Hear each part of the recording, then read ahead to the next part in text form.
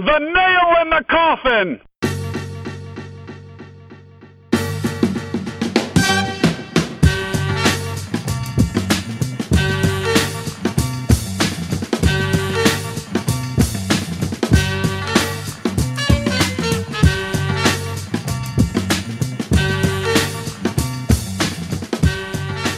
Well, the NBA Finals are over. The Cavs fought like hell, but ultimately the Warriors prevailed in 5 games.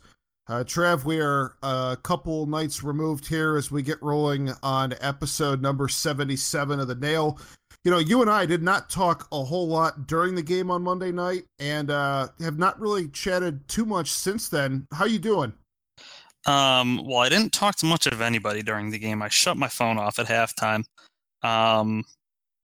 I'm okay now, I guess. I had some very complex, we'll call it complex feelings in the immediate aftermath and early on in the day yesterday. But I guess I mean, after they were down, and folks that listened to us last week, as defeated as we were, I don't know about you, but had a very strong inclination. Obviously, we both predicted they were going to lose game 4. The fact that they fought like hell in games 4 and 5, it redeemed them quite a bit to me. The win on Friday night in game 4, huge. You're exactly right. That I felt so much better just getting one off of them. And the way that we did it, that was an all-time historic offensive performance by the Cavs. And it would have been easy as hell, and if we're being honest, somewhat understandable if they came out flat and pretty much already defeated for game 4. Exactly. Not saying that it's okay, but it wouldn't have surprised me, and if we're being honest, I wouldn't have blamed them that much for it. It was nice to see them come out and say, you know what, we're gonna show them at least once this series what we're capable of. Yeah, and that was awesome. And you know, I mean, they came up short on Monday night in game 5, but I mean, again, it was not for a lack of effort. And seeing them fight that hard in that game there, I mean, that was less surprising to me, just because it's like, if you're going to push this thing to 5, you know, and you're going to fly 5 hours to the West Coast, I mean, get your money's worth. Now, you know, and, right. And, you know, hey, hats off to the Cavs for giving us 2 more days of, hope in what should have been a ridiculously impossible circumstance. I went into Monday night saying I have no idea where this series is going. All logic would tell me that trying to do that 3 more times is impossible, but we've got LeBron James, and we've proven that we could come back from 3-1 before, and we play our best with our backs against the wall, and everything else you've heard about the Cavs over the last few years. So it's the audacity of hope, I guess, was fun to carry for an extra few days. Yeah, well, going into game 5, I said they're either gonna lose tonight and the series is gonna be over, or they're gonna win the whole damn thing. I was proven right, not the way I wanted to be, but yeah, they didn't fold. They didn't give up like a lot of teams would have. So I'm happy. Happy as I can be, I guess. They made it, even if they've lost in 5. I still think they made it respectable there the last few games. It did. It's weird how things work out. That I tweeted very little during the game, and I was off Twitter for the most part. But there were 2 moments that I did tweet. The one was when LeBron had the enormous dunk, I think in the first half, over Durant, and I said, pass this torch, as in like, LeBron's not really ready to hand it over yet. But the other one, and the moment is that the dunk where somehow LeBron managed to get smacked in the face and not get a foul called? Yes, that's the one. The same? That is the one. All right, we'll touch on that in a minute. We will. Continue. But no, it was, what I was going to say is, it's so strange how things work out sometimes, because there was a moment in the game in the 4th quarter, about 5 minutes left, and the Cavs were down 10, So they're hanging by a thread. They could not afford to go down anymore, and they were not entirely out of it, but they had absolutely no margin left for error.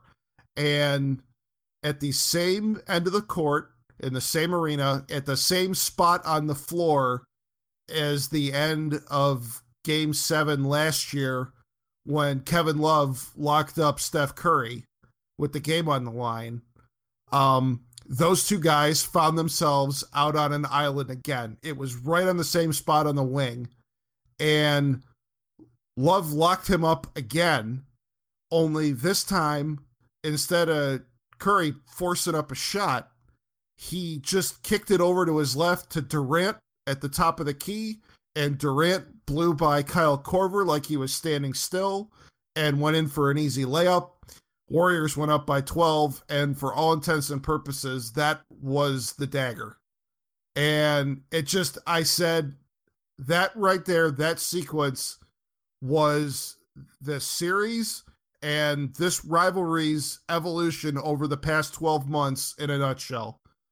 That you end up with the guys in the exact same spot that they were last year, and Kevin Durant blown by Kyle Korver. And that was the difference. And that was the difference from where these teams were last year to where they were in June of 2017. I agree with you completely. I don't have a ton to add to it. Admittedly, there was a couple different points in the fourth quarter where it just seemed like, and again, we said this last time we were on here, it seemed like we were working a lot harder than they were still.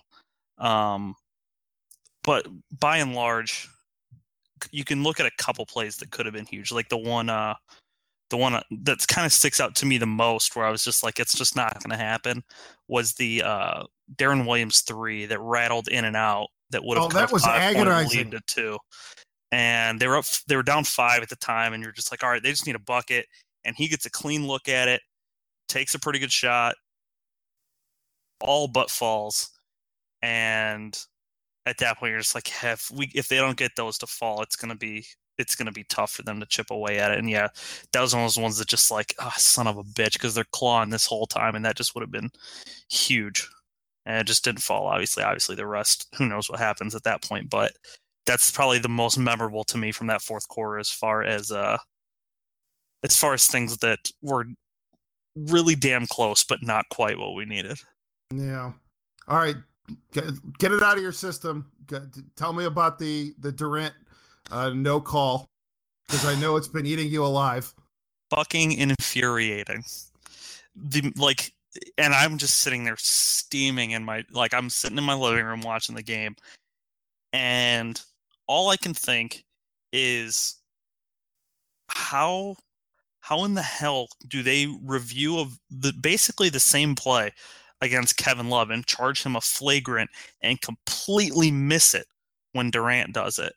And we haven't talked about Game 4 either, which I'm still trying to understand how Zaza Pachulia punched a guy in the dick and didn't get a foul for it. Draymond elbowed Shumpert in the head, and they didn't go back and review it, and it was far more egregious than anything Love did. Of all the plays that were in that game, Kevin Love's the only one that got called for a flagrant foul, which is just complete incompetence in my opinion. They completely lost control of the game, and I know I'm going back to Game 4, but they completely lost control of the game, and it's hysterical because Twitter, at least Golden State Twitter, seemed to be of the mindset that the NBA was somehow rigging the game for the Cavs, as if A, the refs were making 24 threes for the Cavs, B, they thought that by giving Golden State more free throws, it would hurt Golden State. I don't know. And by letting their guys just take cheap shot after cheap shot with zero punishment. And then it rolled over a little into Game 5. The Durant foul obviously was significant. The face-off thing with Pachulia and Tristan again. Somehow, Pachulia takes a cheap shot at Kyrie, then faces off with Tristan, and Golden State ends up getting a free throw for it. I don't know. anyone explain it to me. The officiating the last two games, I don't think the officiating in the game itself was horrible. But when it came to like significant plays, meaning flagrants and technicals and things along those lines, it seemed like they fucked it up at every turn, and didn't really provide any explanation. Like Draymond's suspension last year, the flagrant he caught, nowhere near as bad as Zaza's was on Amon. And so I was just left a little baffled, and I'm not going to blame the refs for losing the series because that's just bizarre. No, but it is one of those. And I will say, once that Durant foul didn't get called, I'm like, great, he should be on the bench. They're going to go on a big run here. And what happened? 21-2 run. That was exactly the point that whole game on Monday turned. Just getting back to what you had said about Game 4 with the referees. The referees, you're not wrong in anything that you just said, but I'm glad you added the disclaimer at the end because, I mean, it sucks to say, but when you lose a series in 5 games, bad calls here and there are they can swing the difference in a 7-game series, but 5 games is fairly decisive. And it sucks, but that Game 4, I said that was the Undertaker versus Mankind Hell in the Cell of NBA games. It was just chaotic from start to finish. It was unprecedented. I've never seen a basketball game like that. I mean, the Cavs nearly hung 50 on them in the first quarter. And they missed I want to say they missed like 5 or 6 free throws. Exactly. Like they shot the ball well, but they could have scored way more.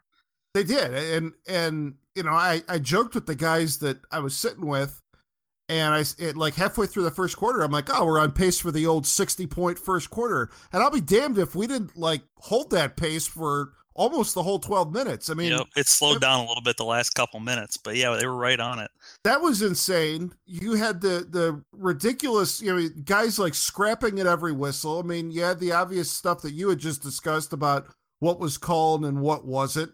You had LeBron and Kevin Durant going nose to nose, jawing at each other. The garbage technical on Dante Jones when Kevin Durant comes over and starts jawing at the Cavs bench.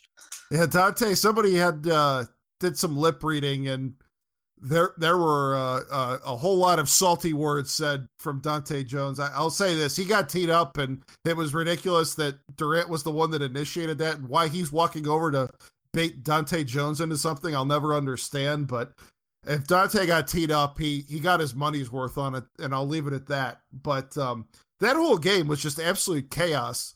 And I actually kind of thought it was the one thing that was a little strange that worked out in the Cavs' favor was there were like 2 or 3 times in the second half that the Cavs that they had to like delay the game and go over to the scorer's table and just like sort out what the hell was going on.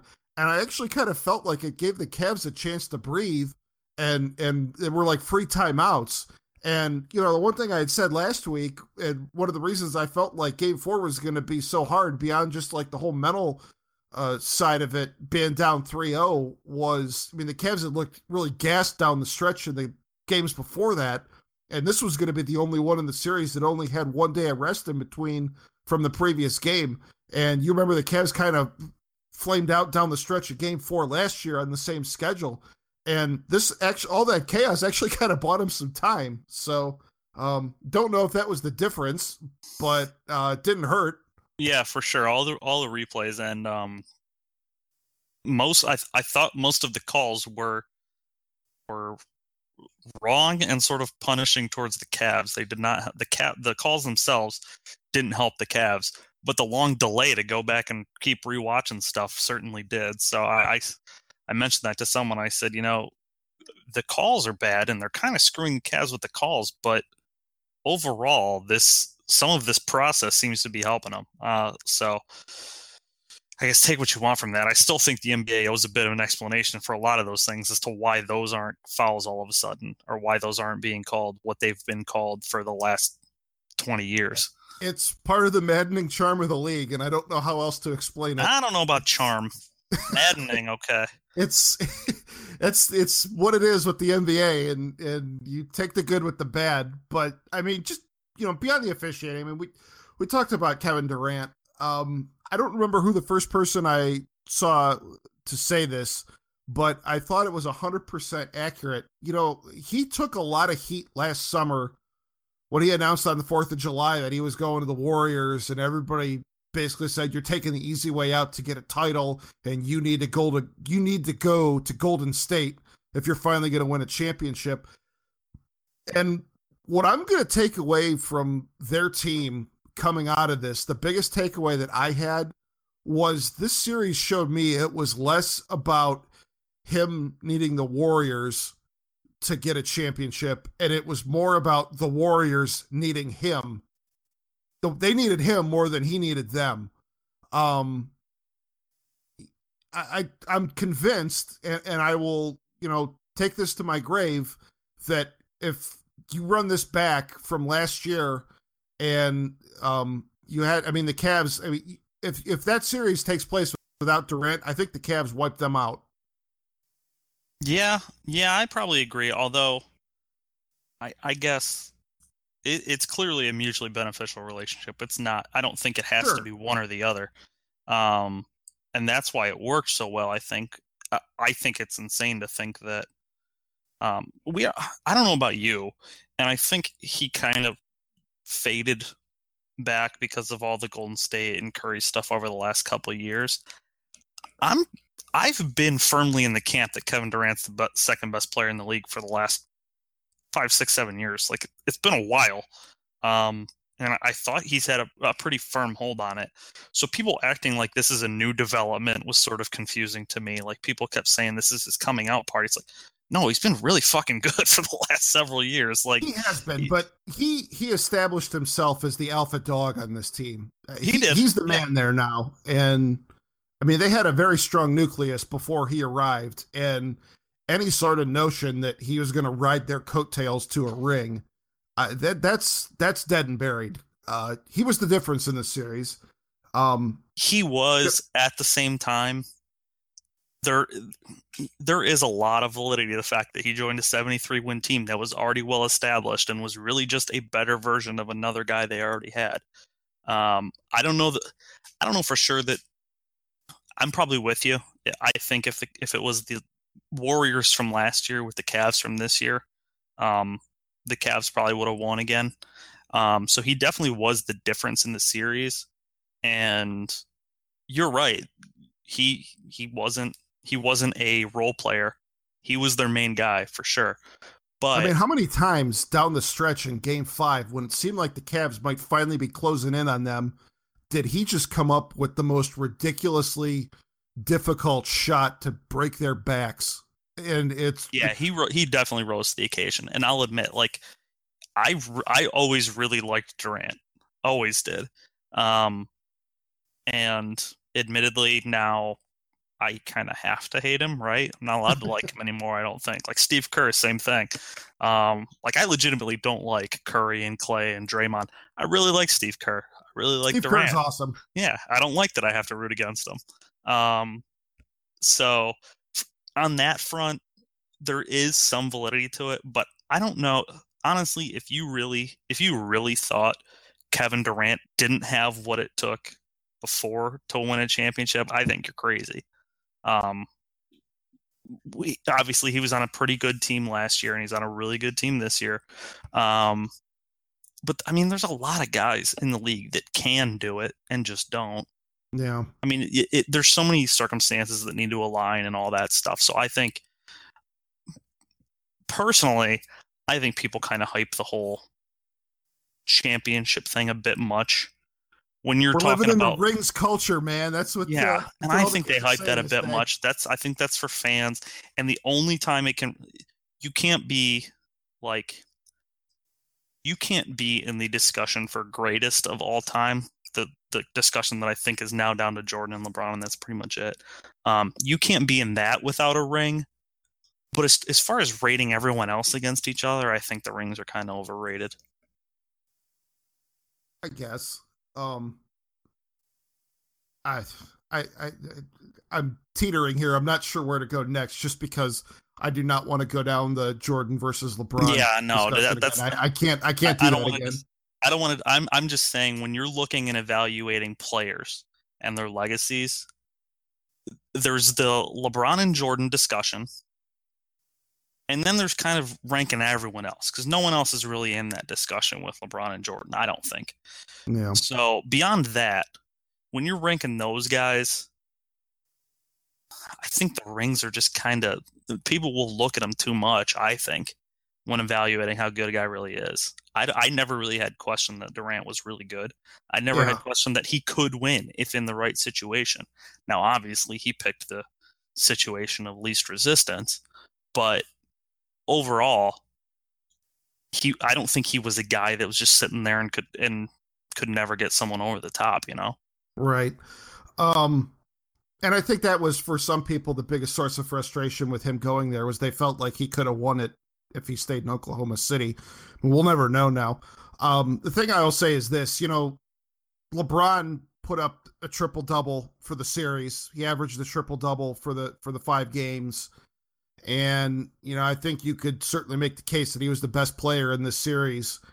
That said, I had no problem with Durant getting the Finals MVP. I mean, if your team wins the series in 5 games and you put up the numbers that Durant did and hit all the clutch shots that he did, that's no totally question. Fine to me. And I think if LeBron didn't win the MVP 2 years ago, no one's ever going to win it losing. Right. That was a very different situation. Was just because like when Golden State won that in 2015, there was nobody on that team that was particularly dominant. There was no one guy that really stood out. I mean, did Iguodala win the MVP in that series? Yeah, for shutting down LeBron, who I think averaged like 31, 11, and 8. Right. Like, he had some insane numbers, and they acted like Iguodala was some LeBron stopper all of a sudden. It was a joke. But I think that ended the discussion that you even have an opportunity to win the MVP if you don't win the series. Yeah, I completely agree with that. No, Durant did plenty to earn that this year. Oh yeah, Durant and LeBron was obviously incredible, but so was Durant. The gap there was minimal, I think, between the two of them. So yeah, I have no problem with Durant winning it. A couple other things about all of this. I gotta say, the one thing that kind of irked me, how long did you stay up? Did you watch any of the post game? When that game ended, no. Where were you? I shut it off with 30 seconds left in the game. Okay. But I did go in bed and I read some stuff and checked out Twitter and all that jazz. I didn't do a whole lot I didn't watch anything though. Well, I will say I stayed at the bar that I was at watching the end of the game, and I stayed for about one segment of the post game, just kind of decompressing. And when I came home, I didn't watch any of it on TV, but I read a lot of stuff online. And, I kind of made the comment when we started our last podcast. I said, I don't really have any notes. For this one, I will say before I went to bed that night, I wrote about 600 words just because I needed to get it all out in the moment. I stayed up for probably 2 hours after that game was over because I wasn't ready to go to bed on that. It was one of those nights where I laid down and I'm like, all right, I'm just going to go to bed. And then 5 minutes later, I'm like, all right, I'm not sleeping. Even when I finally got in bed, I couldn't fall asleep. It was just, it was still hitting me. The thing that irked me coming out of that, we get attached to this team and, you get to the finals, you get to the end of the road, and they played their asses off. It wasn't enough, but I mean, they went down fighting. And before the confetti was even hitting the floor at Oracle, I'm already seeing stuff online with half-assed trade proposals shipping guys out of town. And it's like, I know that being a fantasy GM for your team is half the fun of sports, but it just, in the moment, it felt really wrong to me. I wonder sometimes if we appreciate what's happening in front of us when it's happening. It's like, I appreciate that you want to get back to this next year and you want to, beat this team next year. And I know the draft is coming up next Thursday and free agency starts 9 days after that or whatever. But there's going to be time for that stuff and to see Kevin Love, who actually played a pretty damn good series, and it was a lot better than he was. He was a lot bigger piece than he was in the finals last year. And for his whole reputation about, well, he's unplayable against the Warriors, I felt like that went out the window this year. He did fine. Wasn't perfect, but I mean, he was completely serviceable. And, it just, I don't know why so many people just seem like they're hell bent on, well, you got to trade Kevin Love. What? For what? For who? It's like, well, we'll figure that out next. But well, Cavs aren't good enough. Got to trade Kevin Love. And that annoys me to begin with. But especially in that moment, they're not even back to the locker room and we're already shipping their ass out of town. I don't know. It bugged me. Yeah, I get that. But if we're being honest, as far as what the Cavs need to do, the Cavs are so handcuffed with salaries that they can't go out and sign anyone significant. They don't have any draft picks to trade. Their options really are trade guys they have. The only way that they're going to drastically, if they're looking to add a big name like a Paul George is the name that everyone is on right now, it probably is going to have to be Love. And I don't know if that's fair to him or not. But really, that's all we have. That's our only choice. He's the only salary that we have to deal. Because no one's taking Tristan's salary. And people are going to have those discussions, but it's like... I understand what you're saying. I think, truthfully, it was one of those things that people are like, hey, if this series doesn't... They probably wrote the article a week and a half ago before the series even starts and said, hey, if this series goes sideways for Cleveland, here's what I'm running with. And when it went sideways for Cleveland, it's just okay, perfect. Yeah, I mean, I will tell you that I think it was either the last pod or the one before that, I said I was going to try to go stake out the queue to meet Zach Lowe from ESPN. And as it turned out, last Friday, I met him at Hofbrau House. They had The Jump, the ESPN show, and he was on for a couple of segments, and I saw him while the show was taping. He was just kind of hanging out in the hall by himself, and it was really cool. He was a super nice guy. Did not file a restraining order against me, so that was nice. Yet. But he chatted me up, and we had at that point, I mean, the series was already 3-0. He told me he already told me what his finals wrap up column was going to be before Game 4 had even started. I mean, he had the story basically written already. So when you talk about guys are like, if it goes this way, this is what I'm writing. That's absolutely 100% true. So I get that. As for the whole Paul George thing, the thing that annoys me, I'm going to tell you right now, I'm not listening to sports talk radio for the next 3 months. I can't bring myself to do it because, you hear, well, got to trade Kevin Love for Paul George. Explain to me why you believe, if that's what you think, why do you think that Indiana is just sitting by the phone waiting to just accept that trade proposal the instant somebody from the Cavs calls them up and makes the offer? I mean, Paul George, this is not like you're going to the hardware store where you could just pick up a hammer off the rack and say I want this. Yeah, it doesn't work that way. Paul George is the best asset that the Pacers have right now and will have for the next decade. And he's the center of their franchise. And I understand he's got 1 year left after this. And you hear all this stuff about him wanting to go to Los Angeles or whatever. So maybe the Pacers want to cut their losses and yada, yada. But it's That's not the thing, though. That's the thing, though. The Pacers on their side, the only way they trade him, and this would be one of those discussions that they have, and Paul George would have to tell them this, and it would be kind of, one of those sort of mutually agreed upon things where it says, hey, I'm not re-upping here. If you want to get something for me, you'd be wise to trade me. And that if that's what happens, great. But in that case, I think there's probably not that many teams that are going to give up much more than a Kevin Love type. But that said, the only way you're trading for him is if he's willing to sign an extension anyways. Right? If you're the Cavs, you're not trading for a 1 year. No. And again, the other thing with this, we're But getting like again, way ahead of ourselves, and I hate getting into all that stuff now. I mean, I guess it's inevitable with the series over I and we're a love couple getting days into it removed. because I do not want to rehash all that misery. Probably not. No, that's fair. But let's not put the cart before the horse here. First off, Cavs got to take care of David Griffin. Yeah. Because this is, a really important offseason. You've got LeBron for one more year for sure. Who knows what happens after that? There's already the whispers that he wants to, he wants to go set up shop in Los Angeles, and that's entirely possible. For a lot of different reasons, I wouldn't do that, but that's just me.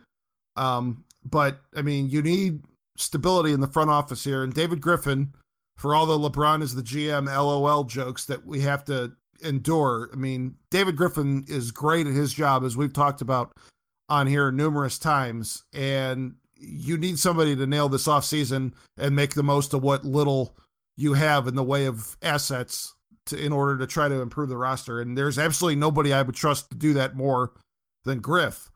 I think there was the one thing, that was a little bit encouraging to read before I went to bed on Monday night. I think it was Joe Varden of Cleveland.com and the Plain Dealer, who had said that he talked to Dan Gilbert after the game was over, and it sounded like Gilbert was pretty happy with the direction of things. I mean, how could you not be? And was pretty pleased with how Griff has run the franchise. And, I want to believe that that's a good sign for them getting something done. And I did hear this week they are going to meet and sit down. I'm not sure when that's going to happen, but it doesn't sound like it sounds like it's up in the air. And yeah, like you said, I think Gilbert has a legit appreciation for what Griffin's done for the team so far, as opposed to, I think there's some folks who are sort of under the impression that, oh, he got LeBron, that's it, which is selling David Griffin incredibly short. Yeah. I mean, you think about just where this team has come from and to where they are now over the past 3 years. Their opening night lineup, when LeBron returned in October of 2014, the opening night, they started with Kyrie, Dion Waiters, LeBron, Kevin Love, and Anderson Varejao. No, Tristan would have had to start. Or did you say Tristan wasn't even starting yet? I think Varejao was starting still. This was when LeBron came back? Yes. Well, no, because Tristan had that streak that went forever. He played. That was just games played. That was not starts. Oh. He was a six man for a long time. All right. Continue. Sorry. And I mean, you just look at all the guys that they've acquired since then, some of whom have come and gone. Like Mozgov. I mean, he played a big role 2 years ago for the Cavs. And you think about guys like Delly and just how they turned the season around that first year when they got J.R. Smith and Shumpert, and then Korver and Richard Jefferson, and I mean just on and on and on. They've added pieces constantly when it seemed how long ago does Anderson Varejao feel like? Right. Yeah. No question. I mean, that just popped in my head because you said the name, but it feels like forever ago. Yeah. Anyways. So yeah, no, I know what you're saying. I agree completely. I will. I'm encouraged, and I'm cautiously optimistic that they're going to get something done, but I'm not going to exhale until it comes down, gets announced. Yeah.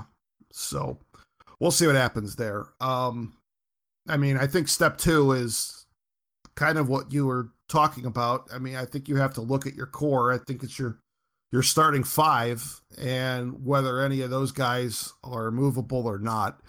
Personally, I'm not moving any of those starting 5. I'm not. I understand Paul George is a superstar and, that's great. And I'm not knocking him, but And I also understand the Warriors play fast and they play small, but I'm not going to feel good about having Tristan Thompson as the only serviceable big man on the entire roster. And if you ship Kevin Love out of here for whatever reason, if the Pacers would agree to some sort of deal, whether it's a 1-to-1 trade with the Cavs or you get a third team involved, you're leaving yourself perilously thin up front, especially when we saw Tristan really start to break down the stretch of the regular season. I don't think the answer there is to somehow put more of a workload on him. But no, yeah, I don't want the thought of getting Paul George makes me really excited. That said, I don't think if you lose Kevin Love and add Paul George, I don't think it closes the gap as much as a lot of people think it will. Yeah, that's the other part of this. I mean, so I know it was a loss. Obviously, it was game 1, but Kevin Love had like a 20-20 game series. Like he was good.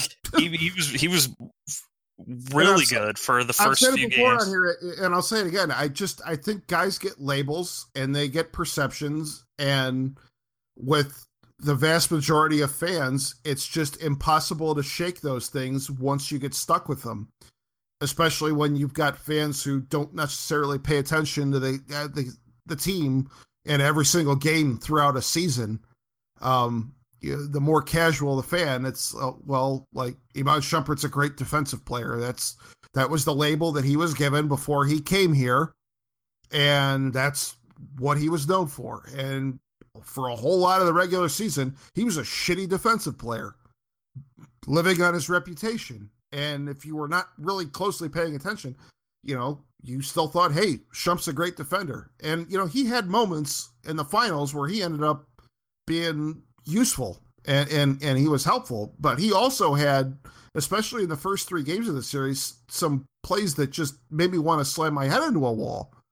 Get back to Kevin Love. Well, he's not playable against the Warriors. He's just big, slow, and white. So he can't play against Golden State. And, Golden State has changed the look of their team just enough that there's a place out there for Kevin Love. So, and I mean, he had 3 pretty damn good games. Who knows what happens in game 5 if he doesn't get that second garbage foul that should have been on Zaza back to the refs. But who knows what happens? But he had a bad, I think game 3, he was underwhelming, but the other 3 games he's pretty damn solid. Nothing to complain about. And yeah, he considerably better than last year. And I agree, last year it was just a bad matchup for him. But by and large, that's a kind of guy you don't just ship off. Right. You find a way to make him usable against Golden State. You don't just say he's not usable. So I understand. We become prisoners of the moment, and you see, well, the Cavs lost the finals in 5 games. Again, they're still head and shoulders better than anybody else they're going to see. Every other team, the only other team that you can make a case for being in the mix here is San Antonio, and they're in the other conference, so you would never see them in a playoff series anyway, unless they got rid of Golden State. So anybody that's in the Cavs' path here, there's one team, and it just frustrates me. I'm not in a big hurry to suddenly make cataclysmic changes to the nucleus of that team. They've had a hell of a run here over 3 years, and it's not inconceivable that personally, I feel like if the Cavs can make some really smart moves, get continued development from Kyrie, and Tristan, I think, has got some room still to grow, as good as he was for the most part this season, and what he's been over the past couple of years. I still think there are certain ways that he can add to his game. They're there. The gap is not necessarily what some people might think it is between the Cavs and the Warriors. Yeah, and obviously games 1 and 2 were ugly, but games 3 through 5, did you really walk away saying, "Yeah, Golden State's so much better than the Cavs"? No, not at all. And No. and honestly, I think the thing that hurt the Cavs the most was there was nobody to get them into that gear before the final started. San Antonio kind of threw a glass of cold water in Golden State's face in game 1 of the West Finals. And I know with the injuries, they kind of fell apart, and Golden State ended up sweeping that series pretty handily. But that was a really strong franchise, very well coached with some elite talent players that made Golden State, it got them into high gear. And I know the Cavs kicked away a game against Boston, but I mean, come on. They won every one of those games at Boston by at least 20 points. I mean, the one of them I think they won by about 40. And there's another gear when you play the Warriors that if you're not moving at that speed, just the pace that they play with and the pressure that they put on you. Once the Cavs, I felt like, got acclimated to a completely different level of basketball. They had it in them. They had to get there, and they were in a hole to start. So, yeah, I'm with you. I think they need the way that the series started. I think Kyrie's it took him a little longer than it needed to get going, or than it could have. And I think that really put him behind the 8 ball. I'll say this is, as frustrating as he can be for disappearing in large stretches, I love J.R. Smith. The way he seems like he never shies away from a big moment, ever. No matter how bad he's been playing. Watching him just hitting shot after shot in game 5, a great moment, I thought. I mean, obviously they lost and everything, but for everything he's been through this year, obviously off the court as well, that's a guy that I think probably first game of the series, people are like, all right, we're going to have to cut bait with J.R. Smith. We can't keep riding him. And he showed up at times that nobody else was really showing up, other than LeBron, obviously. I think he was a great case study in just what the spotlight of playing in the finals can do to guys. Because I don't think he was particularly Kyle Korver and Deron Williams. Yeah, I mean that's where I'm going with this. Because I think in 2015, I mean I'll go back and look at the numbers. I don't remember JR being particularly great in that series, and I know he struggled in the first couple games of this series as well. But game 5 there, when Kevin Love got into foul trouble and the Cavs needed a third scorer, I mean he ended up with I think 25 points. And, having been through the ringer, I mean, don't forget game 7 last year, the Cavs were down 8 early in the second half and were teetering on the verge of letting the game get away. And he went on like a one-man run to get them right back in the game. And that was enormous. And I just, having been through those battles, I think in a finals it's just enormous for a player, and you see the difference, I don't know if Kyle Korver will be back next year, but I would not be surprised at all if he did come back and was in the same situation and got some of the shots that he missed this year. If he starts knocking those down, I mean, we've seen it, especially with role players. It's just a different world. When you're playing for those kind of stakes. So.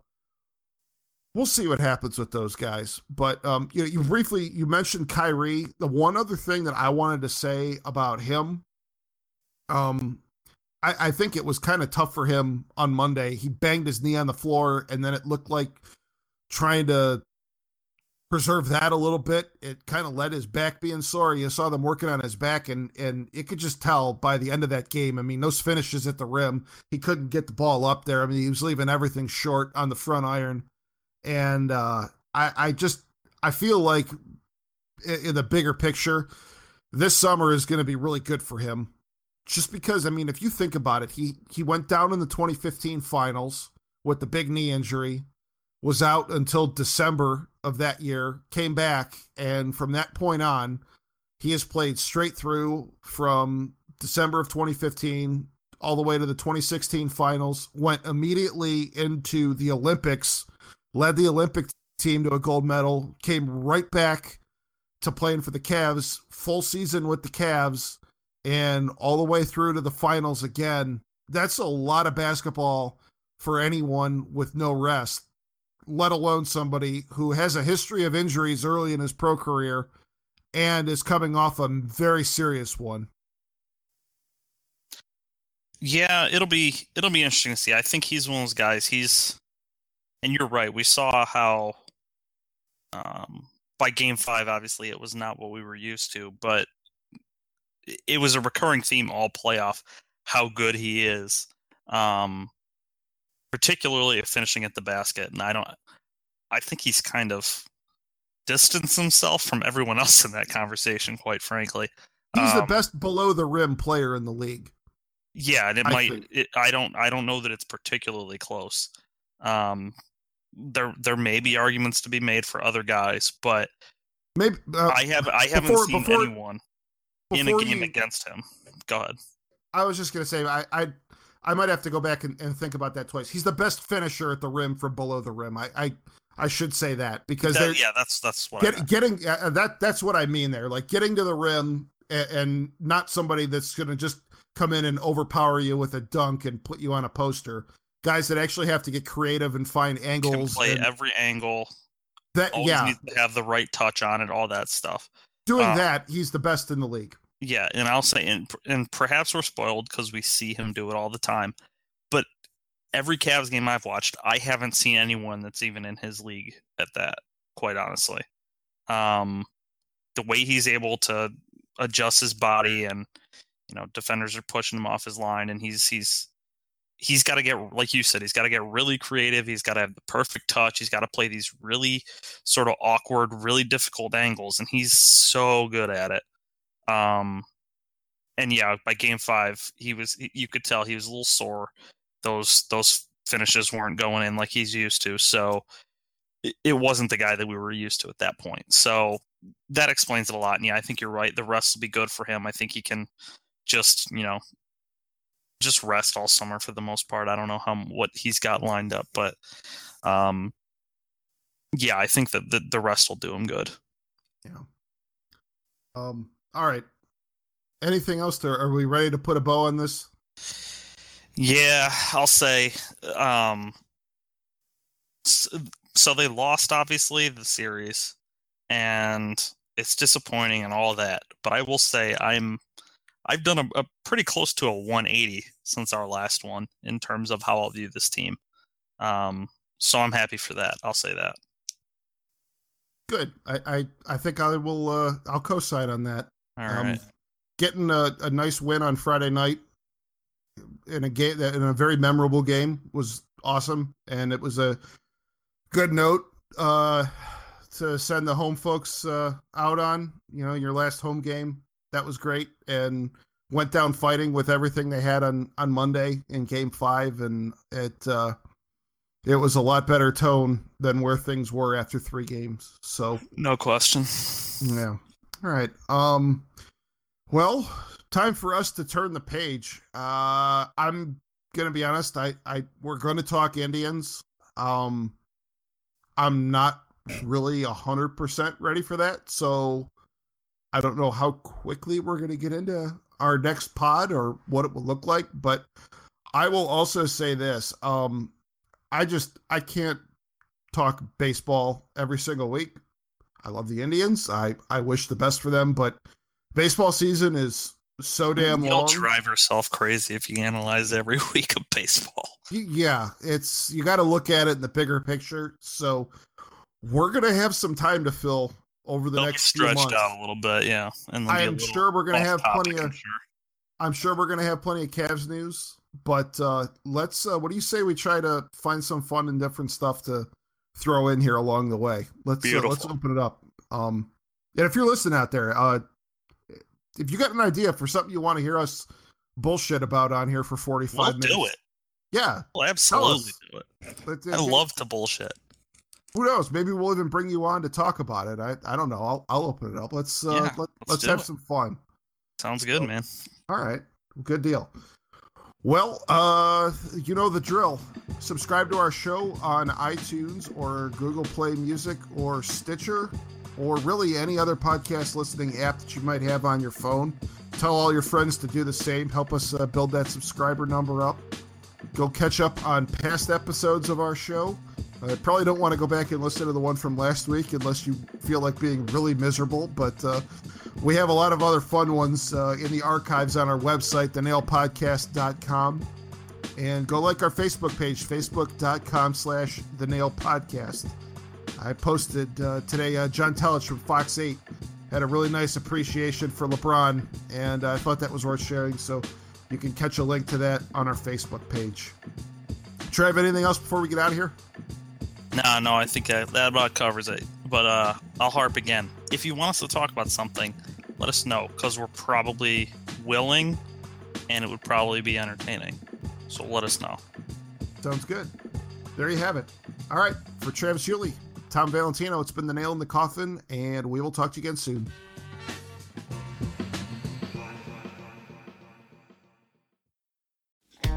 What was it like to be there for historical sports moments and unforgettable performances? To be behind the scenes? On Pressbox Access, you'll hear from me, Todd Jones, and other sports writers about their experiences with the greatest athletes, coaches, and sports events of the past half century. We'll share some stories behind the stories, some big, some small, and some we've only told each other. Let us buy you around on Pressbox Access.